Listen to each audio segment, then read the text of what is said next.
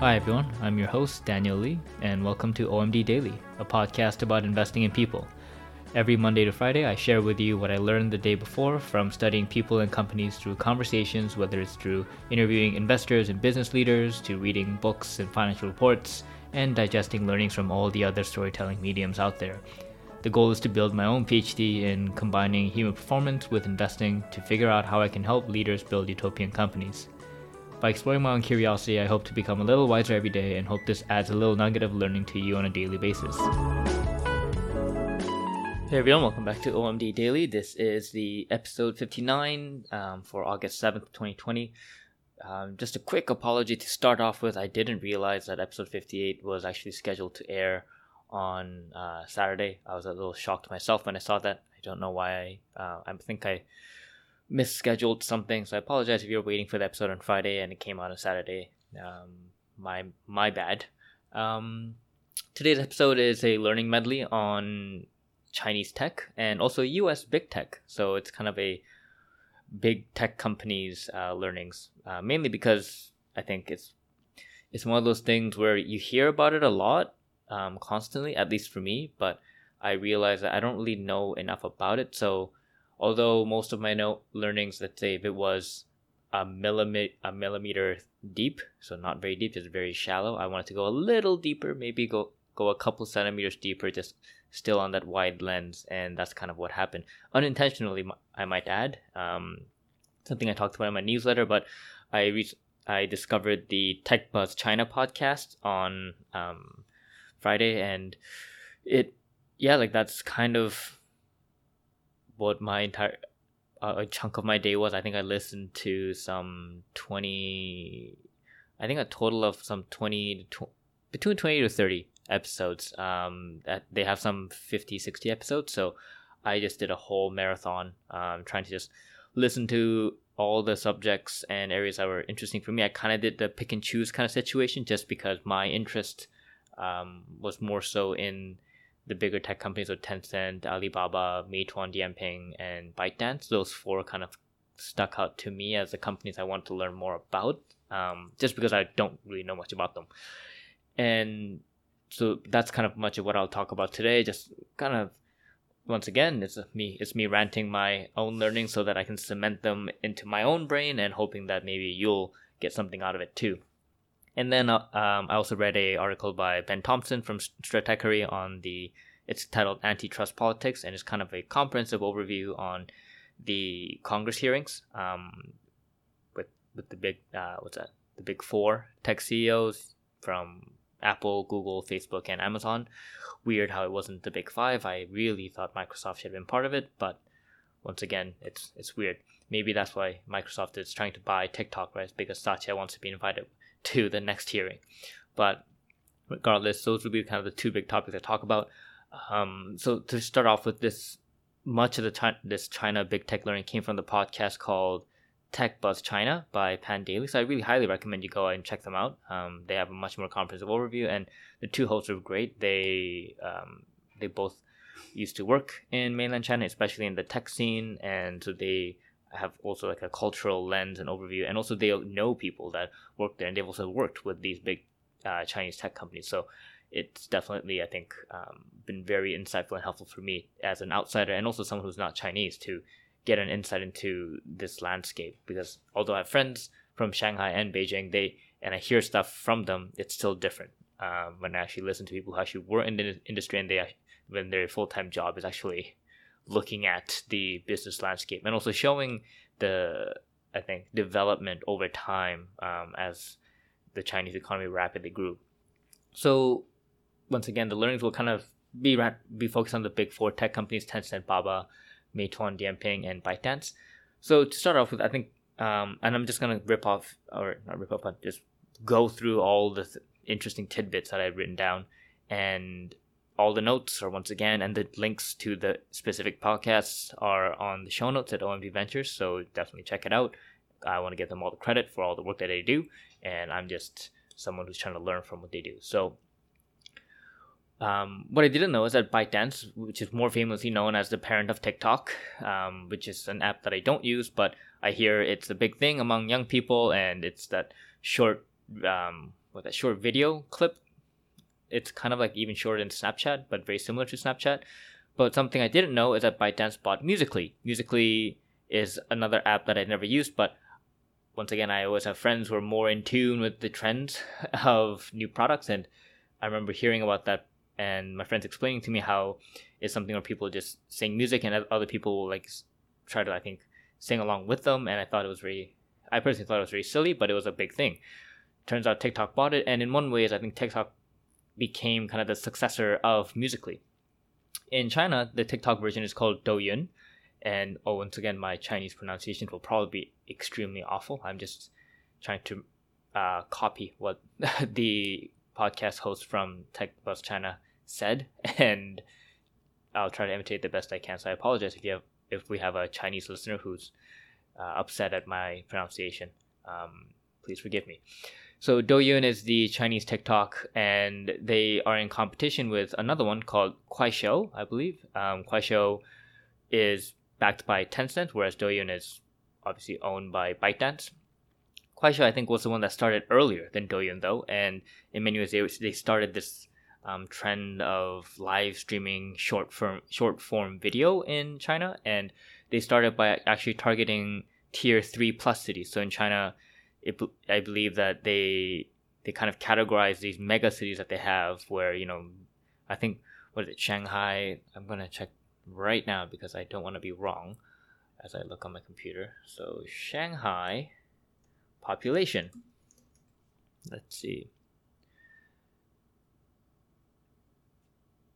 Shanghai population is 27 million. So you have a city in China that has 27 million people. I mean, I think Canada's population is something like 35 million or 40 million. So you have one city that is practically equal to the country that I live in many aspects. So China has a lot of these cities, though. And so these massive cities are categorized by tiers, I believe. And so there's tier 1, tier 2 cities.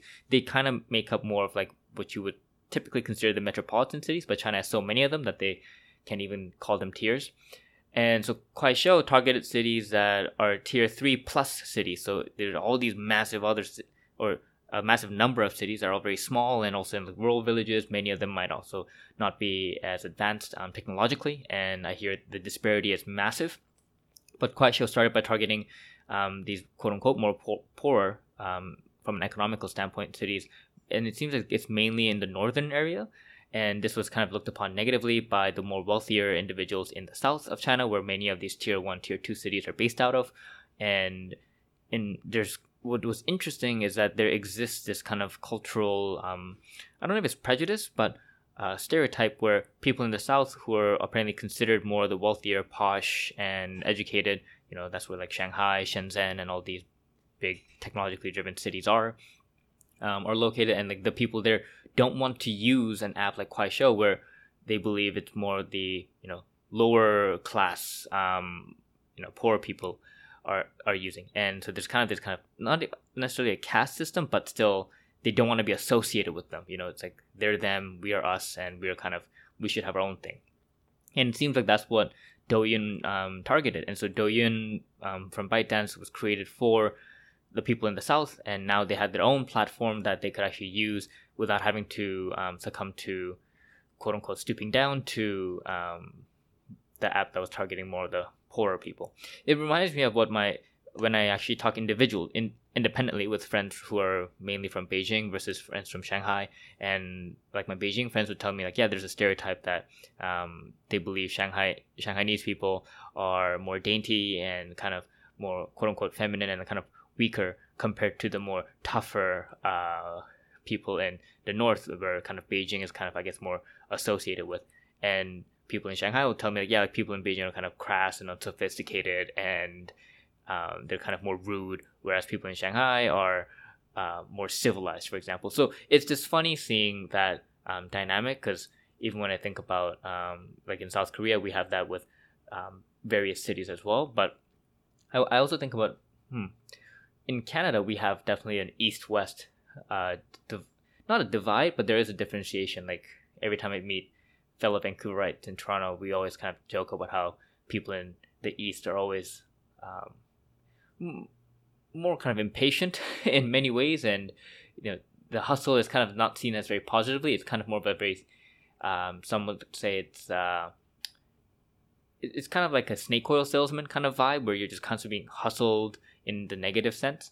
Whereas when I talk to my Toronto friends who look at like Vancouver, they might visit there, they'll say like, oh, people there are so lazy, they don't work as hard.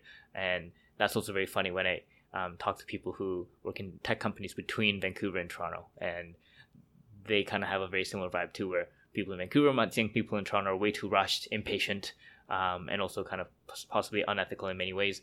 And people in Toronto look at people in Vancouver saying they have no desire to work hard, and that's why they're not going to do as well as us, etc. So that's always cool to see kind of that cultural nuance. Going back to the businesses, also turns out ByteDance also owns Toutiao, which is China's apparently #1 news site, which is really interesting to see how like they're directly owning content and journalism. It's kind of like how if Facebook owned the New York Times and Wall Street Journal, I mean, that would cause an uproar. In many ways, they already displaced the news channels. But in China, like ByteDance literally owns a news site and a social media platform, which is pretty interesting, that dynamic. I don't know how that would float here in the North Americas. And then in terms of the capital strategy between Tencent and Alibaba, this is something I found interesting. My initial interest in Tencent was piqued because I learned that they are the 40% owner of Epic Games, which owns Fortnite. Once again, I don't play any particular video games, but I know these are big deals. And it also turns out Tencent is 100% owner of, I believe, Riot Games, which owns League of Legends. And I was like, this is pretty interesting. Like, they continuously invest in all these companies. I know they have also an investment partnership with Spotify. They also invest in Sea Limited down in Singapore and Southeast Asia. And it turns out that's kind of Tencent's strategy. They apparently are known to take minority stakes in companies, whereas Alibaba does the opposite, and they actually choose out to acquire and integrate a company. And apparently the same goes for Alibaba and ByteDance, where they are apparently known to have a lot more data scientists, and it's also because they kind of have more of an open, not necessarily an open source, but more of an openly integrated company where all the various products are integrated within, and everyone kind of works cohesively together, and so all the data is also shared cross-platform for them to analyze and better optimize. Whereas apparently for Tencent, there's kind of more of an independent structure where in some could say it's decentralized, it seems, where various units operate independently from each other. And that's kind of how Tencent was able to grow out like their gaming platform, and how WeChat apparently formed as well. So the kind of quote-unquote leader of the Tencent gaming platform, Mark Ren, who I found to be a very fascinating individual, who is this very risk-seeking engineer who always took the unconventional career path. I think he joined Alibaba when it was not very popular to do so, or even that might have been Baidu as well. And he even took on this whole gaming challenge, although he's not really passionate about gaming, but just because it seems like it was very unpopular at the time. And the same thing with WeChat's founder, Alan Zhang, who apparently was running his own company. I think it was called Foxmail. It's like an email company, and it didn't do so well. And then it was kind of bought out by Tencent, and then he ended up joining Tencent and created WeChat kind of as like a separate unit. So he was already working on some messaging platform for Tencent, and then apparently he was inspired by Kik Messenger, based out in Canada, to create this kind of holistic messenger app that kind of integrates every part of your life. And that's how WeChat was born. And apparently WeChat too was kind of under scrutiny, but it was kind of left alone to do its own thing, because WeChat wasn't doing so well in the beginning, and so everyone was like, "Oh, why are you investing in this messaging product?" But eventually, it did well, and I think what was interesting is how Alan Zhang's approach to products and design is somewhat kind of very influenced by like a very Steve Jobs point of view, just a focus on design, and also apparently in China, people refer to Alan Zhang as kind of like a philosopher, just in how he approaches products and just the vision he has for WeChat, where he wants to create a product that just makes the user's life just much better. And I think another telling sign was how he apparently continued to avoid growth hacking, and he very dislikes the idea of growth hacking. He believes products should focus on organic traffic growth, and only when you have significant organic traffic growth, that's when you have an indication that this product is actually valuable, instead of trying to leverage Tencent's actual existing user base to just immediately use a product without any indication that it's actually valuable. So I thought that was pretty interesting. And it also kind of speaks to the kind of culture that Tencent has and how it can actually create these independent products to actually form organically. In many ways, I actually think that Tencent's way of investing in minority stakes is also possibly a way to acquire talent in some ways, because it seems like people from within kind of build these products out, and they end up becoming these kind of independent spokespeople and even considered celebrities in China. Yeah, so it's interesting that I don't know, maybe it's just the podcast host who kind of highlighted this, and so my view is now biased to believe that Tencent has this ability to do that, because obviously Alibaba has, you know, Taobao, Tmall, Alipay, and Ant Financial, and all these various entities that, you know, obviously were created by other people inside the company as well. But it doesn't seem like they have the same kind of leadership clout where individual leaders who were in charge of specific products kind of rise out as quote unquote celebrity status. It's generally just Jack Ma at Alibaba kind of situation, I think.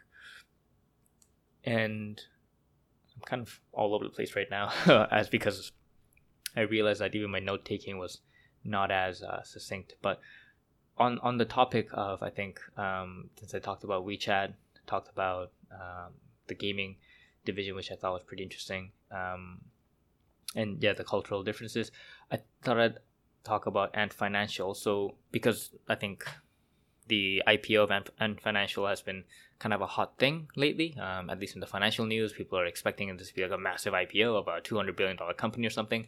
So yeah, like I decided to think about or learn about what is Ant Financial. Why is it such a big deal?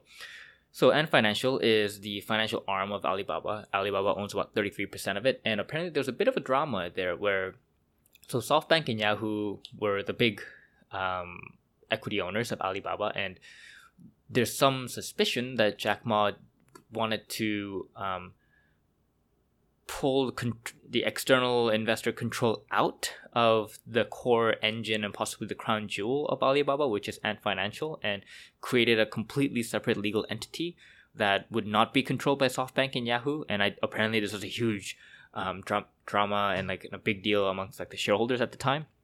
And it kind of makes you wonder, if this kind of stuff flies, how much like minority or like just Western investors, or actually even SoftBank's Japanese, so any non-Chinese investors really, the kind of risk you bear, where what if you invested in, you know, Ant Financial, and then they just, without the investors knowing, created a separate legal entity that is kind of independent from Ant Financial that actually holds like Alipay, for example. Like that would be a big shocker. It seems like that's kind of what happened with Alibaba, and so it once again kind of shows you possible risks of corporate governance that definitely do exist. And it may be that because Western or just non-Chinese investors don't have, you know, boots on the ground and just a direct exposure to what's happening, that they would just miss things, even though it's very obvious to the Chinese people as well. But anyhow, Ant Financial, it seems like, has three main business units. They have Alipay, which is the more obvious one. It's, you know, it's your bank on your phone kind of situation where you just pay for everything with your phone. I don't know how else to explain it. It's kind of like Apple Pay, but instead of using a credit card, I believe you just actually link your bank account to the app.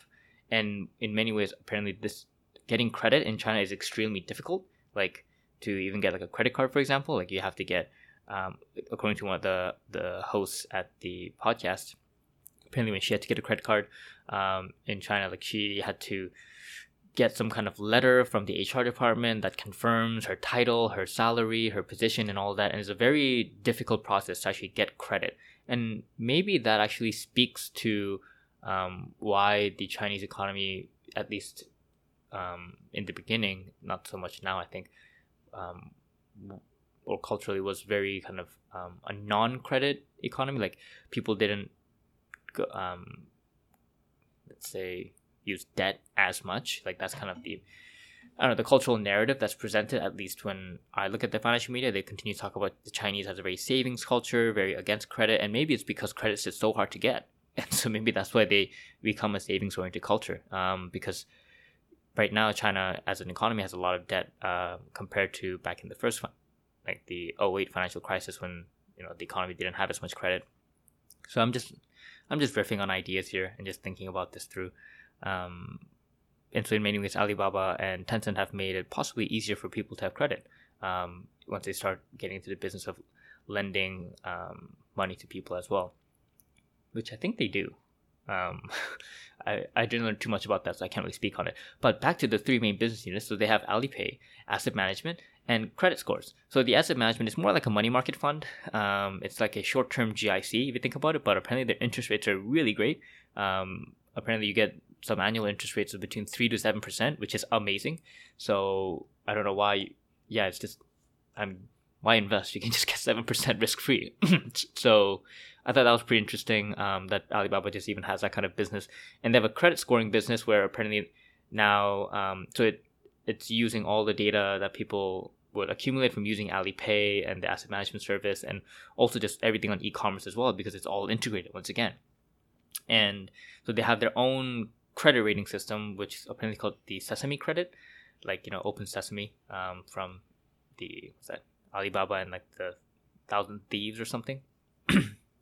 But yeah, so I thought that was pretty interesting. It's kind of like a Square, Venmo, plus a bank, plus a FICO, if I used the US companies as proxies to explain the business model. So yeah, it's a very significant business to just practically, it seems like it kind of owns the financial landscape for Chinese people. And apparently Alipay has a 58% market share compared to WePay, which has a 34% market share. And I think these are like the 2018 or 2017 data, so it's a bit outdated, but it kind of gives you an idea. But once again, this market share could probably change rapidly with possibly new competitors or just how the dynamic unfolds, because apparently before WeChat entered, Alipay used to have an 80% market share. So yeah, WeChat did make a huge dent into Alipay's position, which also I think talks about the dynamic situation of the Chinese tech ecosystem, where things can happen rapidly, and because there's so many people, like this, the environment just has such scale, and also everything just seems quite underpenetrated. That's why it was able to, you're able to kind of see these massive shifts in market share, which I don't know, it's just fascinating for me personally. And then finally, I'll talk about this company called Meituan Dianping. So they're practically it's a merger of two companies, Meituan and Dianping, and apparently you can think of it as a super app that combines OpenTable, Yelp, Uber, Lime, Uber Eats / DoorDash, and Groupon, and I think a bunch of other services.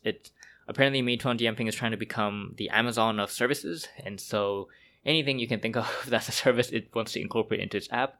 I think Meituan Dianping is actually in travel as well, because I heard that they, I think if my memory serves me correct, Ctrip was kind of the Chinese equivalent of TripAdvisor, and it was the bigger market shareholder. It's like TripAdvisor / Booking.com in China, and apparently they just lost their majority market share to Meituan Dianping when it decided to enter travel.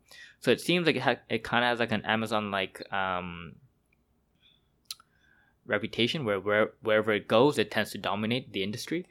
So yeah, but I think food delivery is the majority of where the revenue comes from, if I'm not mistaken. I think food is considered to be like 60% of the business. I might be incorrect on that, so take that with a grain of salt. But Meituan Dianping apparently has about a 55% market share in food delivery, and the second player is Ele.me, which is ELE.me, and Ele.me is owned by Alibaba, which they bought for $9.5 billion, and now it's kind of the second place player. I don't know how much market share that they have, but Meituan Dianping is considered the leader and kind of the dominant player in the space. And the funny thing is that when Meituan and Dianping were separate companies, they were the kind of two players that are just continuously duking it out, kind of like a Lyft and Uber kind of story where you're just duking it out. And Dianping, I believe, was actually invested. The Alibaba was an investor in Dianping, and Meituan was backed by Tencent. So once again, it's a battle between Tencent and Alibaba. It seems that's a continuous story in China. It's constantly the battle between these two players. And what happened apparently is like there's a surprise merger between Meituan and Dianping, and Tencent ended up taking over as kind of the continuous backer of Meituan Dianping, and Alibaba ended up divesting all their ownership, and in essence they were kind of kicked out of the party. same goes for the founder and CEO of Dianping, who was apparently ousted very unceremoniously. It was kind of like a public tragedy in many ways, where he was kind of seen crying with his the founding team of Dianping, when he kind of had to step down of the merged company, and the founder of Meituan kind of came out victorious. I forget his name, but it seems like he has a very interesting background too, where he had this kind of history of creating copycat companies. Like he, I think, created like a copycat to, I think, Facebook, and then Twitter, and then he wanted to copy Groupon when he created Meituan, and then it kind of grew into this massive company. And what's interesting is how Dianping, when it started its own kind of food delivery company, it started out targeting tier 3, tier 4 cities and trying to dominate kind of the outskirts. It reminds me a little bit of DoorDash, and they were in a continuous kind of, I guess, cash burning, fast growth race between Meituan and Dianping, where Meituan was more focused, I believe, on kind of more the tier 1, tier 2 cities. And when it merged, Meituan kind of stood out as the victor. I wonder if that's any kind of indication for future companies, where if you have, for example, Kuaishou, who tends to dominate the tier 3, 4, 5 cities, with Douyin dominating the tier 1, 2 cities, like in this kind of short form live video app ecosystem, where the app that tends to dominate the richer population will do better off. I don't know, but it's kind of an interesting thought experiment to have. But yeah, that's kind of the overview. I thought this was interesting. It kind of gave me better insights into what companies exist in China and what they do and how their economy seems to function. In many ways, it just seems like they just have a massive duopoly economy, and in many ways, like, it makes the antitrust hearings in the U.S. seem a little, I don't know, just, I don't want to say unnecessary, because I think it's highly necessary. In many ways, maybe Tencent and Alibaba needs more regulation in China, and they're just kind of, the outliers are just left to do their own things, but who knows? They do have the CCP running them, so in many ways they probably are being regulated constantly. But I think this is a good transition to go into the antitrust politics essay by Stratechery and its writer Ben Thompson. So this was kind of a big news story, I think, for the last few weeks. I don't want to constantly beat a dead horse. I've been listening to all kinds of podcasts talk about it, and I think many were high level. I didn't really take up much insights from them, other than that I think the overwhelming insights I got from all the other podcasts that kind of touched upon the tech hearing in like a 10-20 minute spiel is that they were better prepared than last time, but once again, nothing really happened. It's kind of the story, and how, I don't know, people like to talk about who's evading what question, who started with what story, etc. I don't know how important that is. It's just, I don't know, it's just talking about human behavior and how they're influenced by what people say. So I didn't really care too much about the message the CEOs used. Like, Bezos used his humble background story, and everyone had a pitch. Tim Cook tried to stay silent and out of the way, and apparently he succeeded, and the people asking questions didn't seem to understand the App Store as much, and Tim Cook just ran it off. And some CEOs wanted to just kind of, I guess, run the clock out situation. And so that's kind of what the overall many podcasts seem to talk about. But I felt this essay by Ben Thompson was much more comprehensive. It gave me a better overview of what each kind of CEO and company was kind of standing for, and also kind of an analysis on kind of what Ben thinks is important, and how each of the companies might have fared kind of as a quote-unquote resulting piece. And it's his opinion that really I put value to. So once again, check it out. The link is available, and I think even if you type Stratechery Antitrust Politics, you'll find it. So definitely give it a read. But the things I pulled out from it, once again, is just the big question of why was Satya and Microsoft not in the antitrust hearings? Because Ben brings up a very good point about the point of antitrust hearings, and just how in many cases, they're used to kind of break up monopolies, or kind of situations where there are these kind of oligopolistic companies, and it just felt weird that Microsoft wasn't part of it. And as I read Ben's essay, it made me think about, well, okay, I think Google is clearly a monopoly in many things that it does. Like search, hands down, it's a monopoly, and search is very crucial to advertising. If we think about social media as a whole, like Facebook could I don't know if Facebook is a monopoly. I think they are in more of an oligopoly system with other social media players. But if I think about like the dominant position, like you think about how generally the regulators have to take a closer look and maybe action when you have companies that own 70-80% market share. Like it makes me think about Microsoft. Like doesn't most of the computers in the world run on Windows? And wouldn't you say most people actually use still the Microsoft suite of products? So I don't know. Maybe I'm just outdated. Maybe everyone's just so obsessed with Slack that that's all they use. But I still feel like Microsoft was like the gorilla that was missing in the room. But yeah, I think the idea of like constantly questioning, is this really a monopoly, is interesting because it's true. Apple doesn't really play, like they're not the dominant cell phone player. Or smartphone player. They usually are a minority player in all the markets that they go to.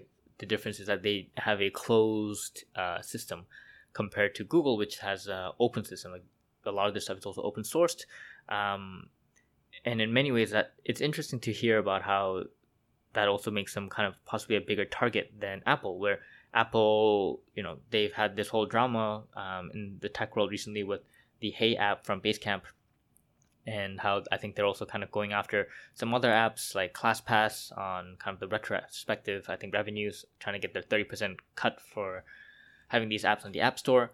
And it seems like, like Apple kind of has a chokehold on the App Store and they just do whatever they want with it. And in many ways, developers in the company have no choice because, it's Apple's closed ecosystem. There's nothing you can do about it. You have to play by the rules. And like I feel like Apple could have been, at least from the essay, it gives me the impression that Apple kind of got away from more regulators like asking questions about it and just future regulations to them. But in some ways, the reason they might have been able to kind of, I don't know, push away attention is because they have this closed ecosystem. It's kind of like, for a regulator's perspective, from a government's perspective, they are more probably comfortable with knowing companies that they think have more kind of knowable options. So, for example, with Google, like my thought is, because they're so open source and everything is just kind of freely available, and everyone seems to use it, there could also be fears of that the unknown, where if you have an open source platform, who knows what else could happen, what could be done, compared to Apple, which seems to kind of control everything, censors everything, and that's not necessarily a bad thing. I think from the point of regulators, the only time it's bad is if their individual parties are impacted negatively, as the Conservative Party people seem to continuously rail about, and I think they kind of railed to Facebook and Google about that, where they just feel like their own people are being unfairly, possibly kind of blocked by the platforms. But that thing aside, I think the overall, it seems, result is that Google is kind of most likely they will want to receive some kind of penalty, some kind of more further scrutiny, because of their dominant position, but also just how kind of open all their platforms are. Thompson also points out a very important thing about regulating aggregators. So the aggregators would be more so Facebook, Apple, and Google.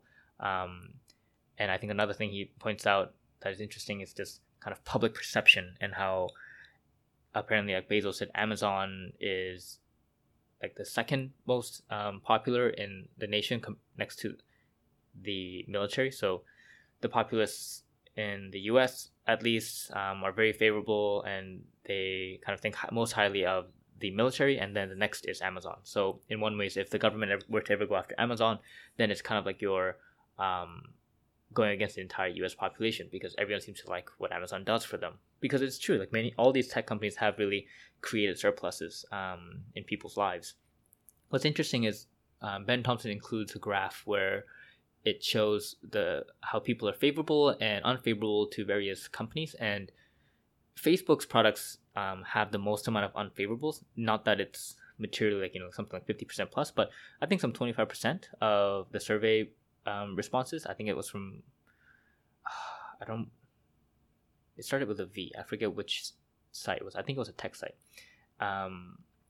But they did a survey, and I thought it was interesting how Google and YouTube, like, they kind of ranked near the top. I think Amazon was ranking near the top, but Facebook and Instagram were ranking much lower to the bottom, along with Twitter. And so it's just interesting to see how there is kind of a little more of a polarized view that people have with the Facebook products. It seems like they are much more emotional, compared to like Amazon and Google products, where they're more like tools and gadgets, compared to Instagram and Facebook, where those are more of a drug, I think. So much different, but I think it was also very interesting to think about that, because if we think about a world where these tech companies are broken up, once again, it'll create very interesting investment opportunities, but at the same time, I think it changes the narrative. Like, in many ways, people don't invest in these large tech companies because of the market cap thing. How can $1 trillion company become like a $10 trillion company, right? How much harder would that be? But what if it was broken up? And what if you have all these independent units now? And once again, you kind of reset the clock and say, okay, now you have like 10 $100 billion companies. Well, how quickly can those grow? So I think that makes it very interesting. And if they're broken up, then it's also the big question. Well, aside from Apple, 3 of these companies are actually still controlled by their founders. So how would that work if you were to break up a company? Like, do you make founders not be controllers of specific business units? This isn't really addressing the essay, but it's just kind of all the thoughts I started having from it. And I think that's what was also really invaluable about a good essay, is that it makes you think more about all the, I don't know, deeper questions underlying the message. But yeah, that's kind of it for today. Hope this was interesting. Hope this was valuable. If you like it, yeah, like give a positive rating. I don't know how ratings come out on Spotify, but subscribe or tell your friends about it. And if you're on iTunes, I think, yeah, you can rate it and give a nice review and all that. All that's helpful. So once again, thanks for listening, and yeah, hope to have you back on, and I'll hopefully have another fun episode for you for the next one. Take care.